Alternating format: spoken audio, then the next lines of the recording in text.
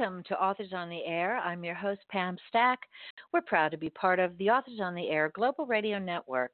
I hope that you're all well. I have one of my favorite people with me tonight.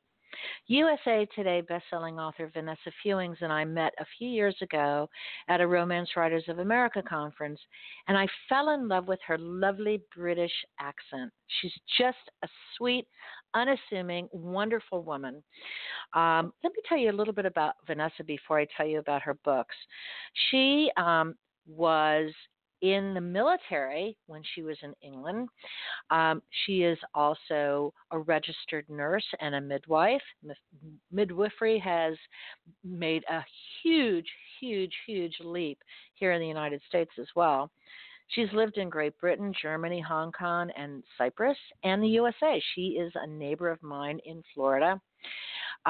She also holds a master's degree in psychology, which I always contend makes her writing extra special.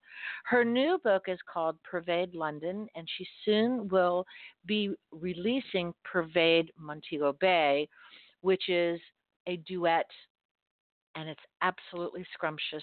I'm so thrilled to welcome my friend and fellow host in the Authors on the Air radio network, Vanessa Fewings. Hi, Ness. How are you? Hi, Pam. Thank you so much for inviting me on your show. I love having you here. If nothing else, I get my delicious fill of that lovely accent of yours. Well, I feel the same way. I can't believe it's on the other end. I'm on the other end now. I'm a guest, and I know what it's like again. There you go. And I'm so glad you're here. Since you last were on the show, you're becoming more and more you're just cranking out these wonderful books. I started off reading your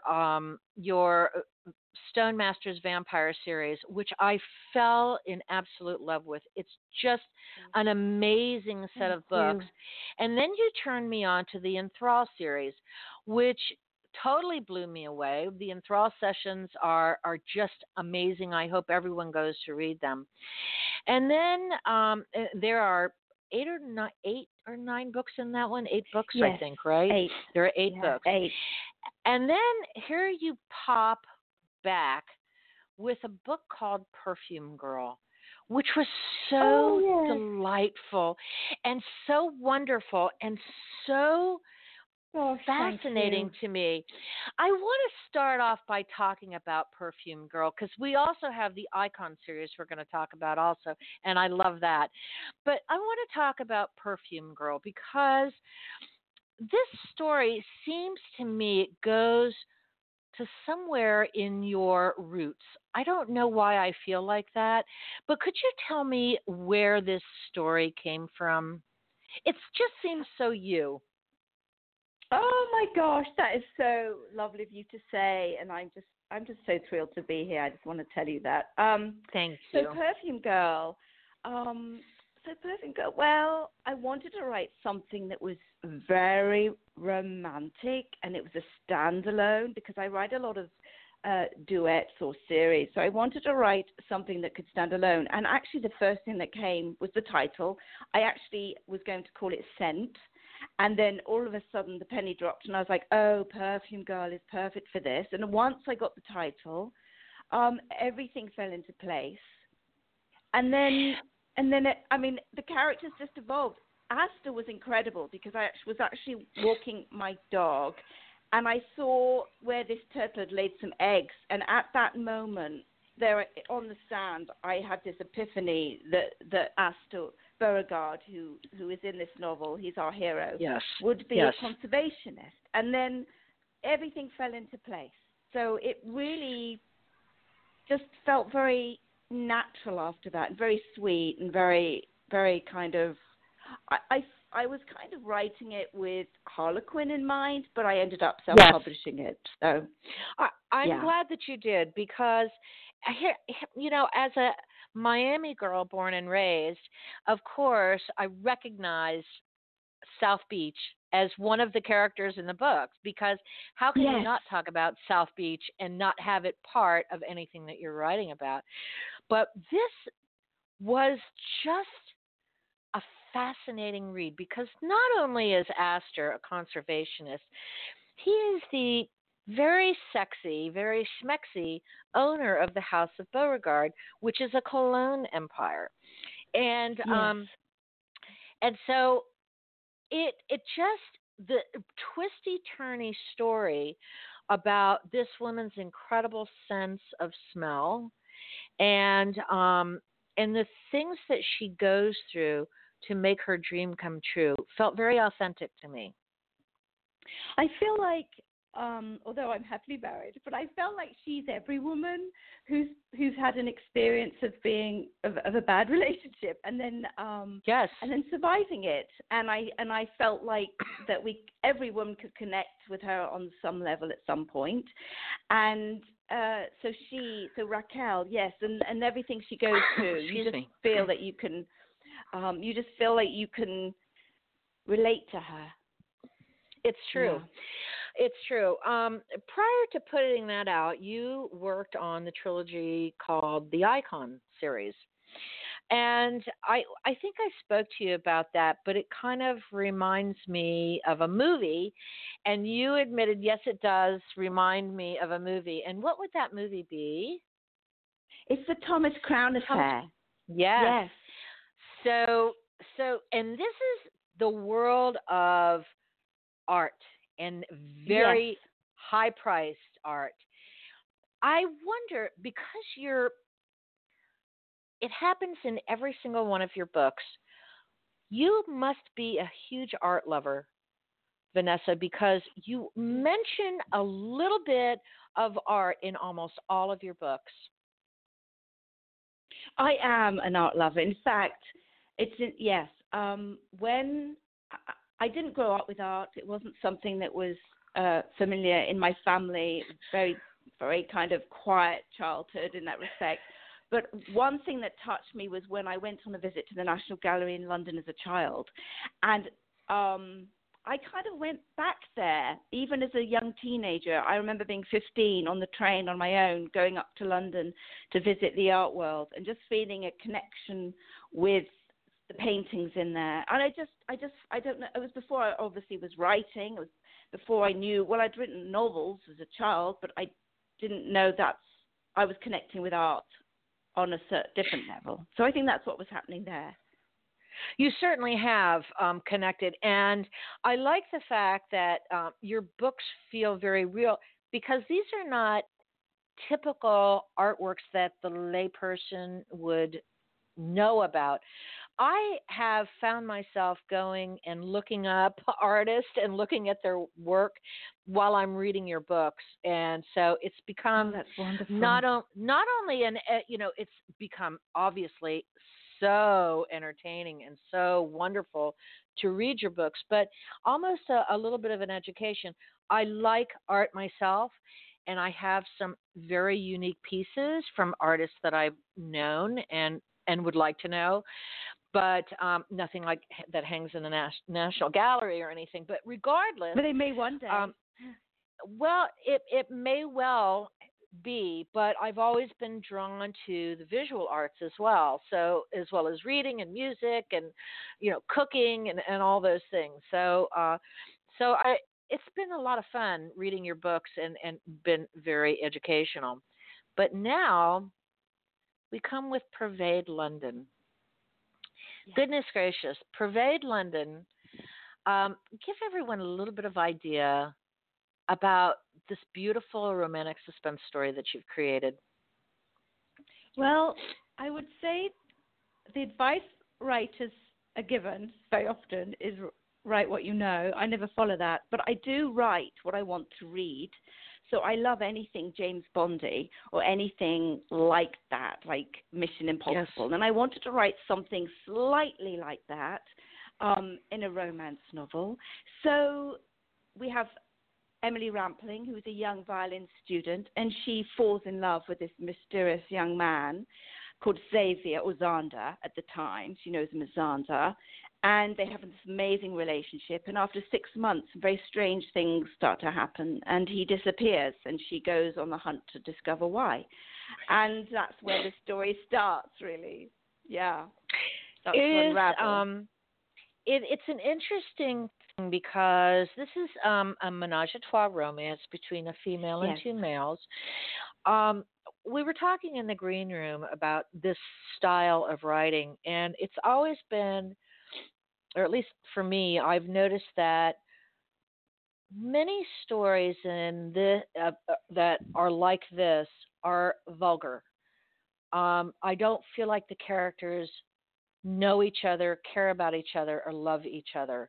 Yet, when I read Pervade London, which you generously gave me a copy of, I felt like these three people love without hesitancy and love with all their heart. Not anyone more powerful than the other, but as an equal, in equality. They love each other. But because there's so much mystery about the men, Emily is having a hard time with this. And how do you do that? How do you make those characters so fascinating and so lovely, and the language so lovely? I want to read more and more of their story. I don't want it to end. I want to know that they live happily ever after. I think that's why I was coming to the end of Pervade, and I always had a feeling it was going to be a duet, another book, but definitely I needed more time with them. I felt we needed more time with them, and so I just felt that their story wasn't over. Also, I felt like James was a little bit of a big mystery. Xavier we got to know, and so we did with Emily. And so the other factor of James, I just felt I wanted to know his motivation, and that's so important in a novel to understand that. And there's only so much you can write in a 90,000-word novel as far as when you're dealing with three people. And so I really feel that Pervade Montego Bay answers a lot of questions. It's not necessarily moving easily into it, but I feel like there's drama, and most people know they're going to get a HEA from me, a happy ever after. So people have faith in what I write, and of course I write romance, so even with a twist. So. Yes, I felt like there were still missing pieces to James's puzzle that we needed to I need to have them in place before I'm still hesitant about him, not about his love, but I don't know enough about him that makes me say, okay, everything's going to be all right. So I guess you're right. You had to make it a duet for it to work. Yes, we needed to see from James's perspective, and in fact, that's what you're going to get with Pervade Montego Bay. You're going to get from three different perspectives, point of view. You're going to have Emily, Xavier, and James all talking, and the story moves along as they all share their story that hopefully flows. How do you figure out how you're going to write a story? How do you think about a character and say, or you think about a scenario, or you have an idea for a plot twist? What comes first? It's like asking about, the chicken or the egg, but really I'm curious about it because all of your stories are so different and set in different time periods, and based on so many different things. I understand you like the James Bondy thing, and I do too, and it was so obvious with the Icon series, but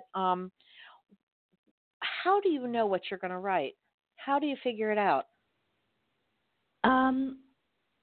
Sometimes it's a contrast to what I've written before, whereas Perfume Girl I felt was light and easy and more romancy. I wanted to write something a little dark and edgy. So it depends on how I feel.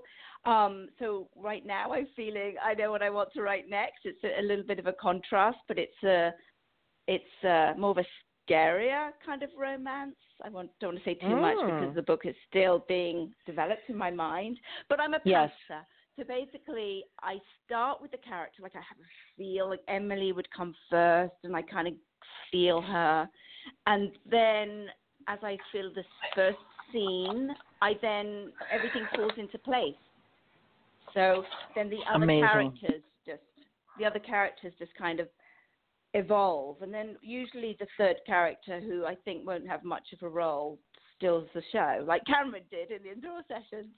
So, right. Yeah. So really, I'm a pantser. I write the first chapter, and then usually by the next day, the next chapter is apparent. So I really don't know what's going to happen next. And hopefully that's what the reader experiences when they read my novels. They go, oh, I don't know what's going to happen next. And it's because I didn't know what's going to happen next. It's absolutely positively true that you don't know what's going to happen next. It's just amazing. So do you think your storyline through? Do you think about it a lot before you sit down to write? Or is this more organic? You just sit down and while you're writing, this flows into you? Yes, I usually don't know how I'm going to write the ending, very rarely, and I don't even know how I'm going to write the character's arc. I mean, it really happens organically. Like I almost have to go back and read it, but yeah, it's very natural for me, and so yeah, I'm not plotting really. I wish I could, because I heard that authors that plot can write a lot faster, and my word count is around 2,000 to 3,000 words a day, and I would love to write 5,000 words a day, but I stop, and it's like all of a sudden I'm like, yeah. Let me just dissuade you of that notion. Okay, I have spoken to plenty of authors who said, yes, I plot everything out, and I plot for 3 months, and I'm thinking, well, why don't you just write the freaking book? Never mind plotting for 3 months. That doesn't make any sense to me. Oh, I do all this. Well, research is different, but writing down every detail. Now, I also know authors who do a character workup, and that's fine. I understand that, especially if you're doing more than a standalone. But if you're writing 200 pages of outline, well, that's a third of the book. So, yes. Hey, if it works for them, that's fine. I just don't get it. Have you ever started a book and you've gotten 100 pages through it and you said, oh, this is crap, I'm starting all over, and thrown it out? Has that ever happened to you? No, but I'm so glad. Tend to write. Yes, I do tend to write, and then I write in a state of terror. I say this to authors because I have people come to me and say, I want to write a book and I'm scared. I'm like, scared? I live in a state of fear when I'm writing for so many reasons.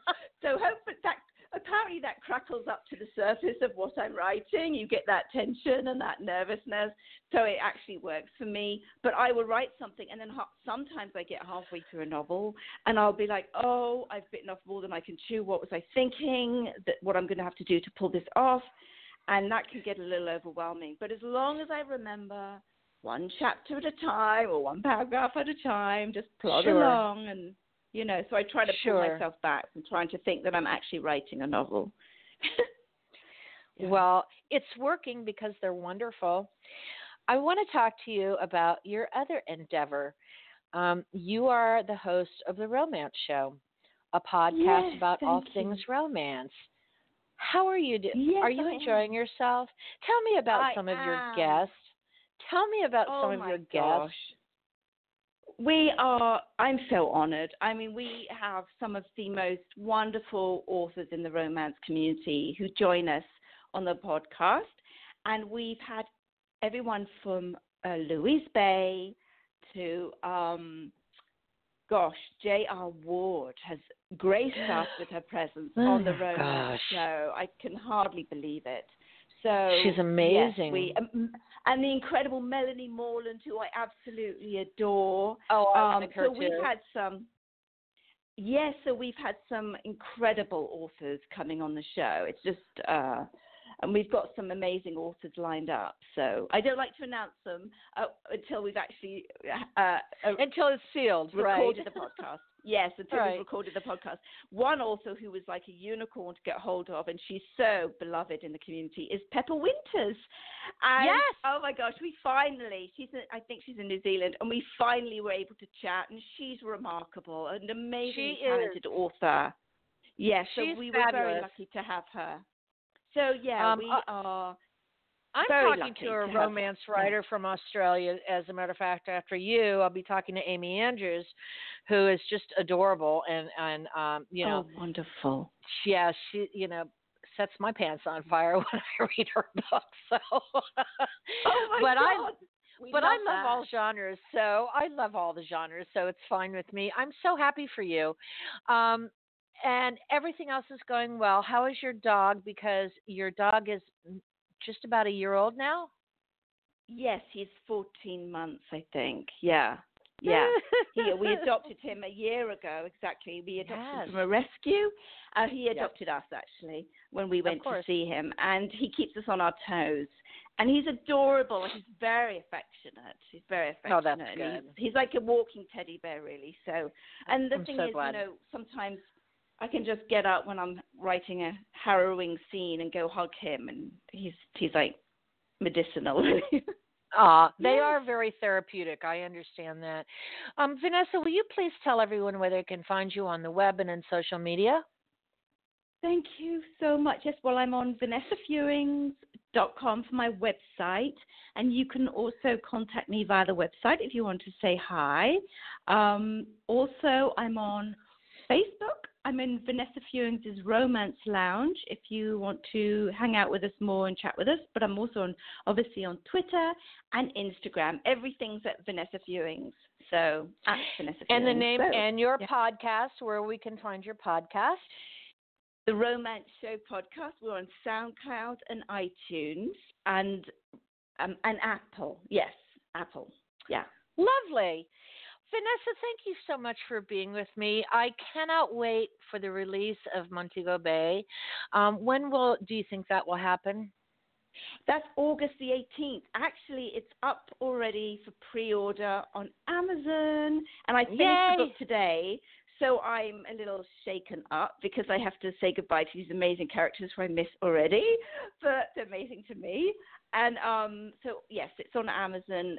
Kindle Unlimited, actually. We're doing Kindle Unlimited this time. So it's going to be free on Kindle Unlimited August 18th.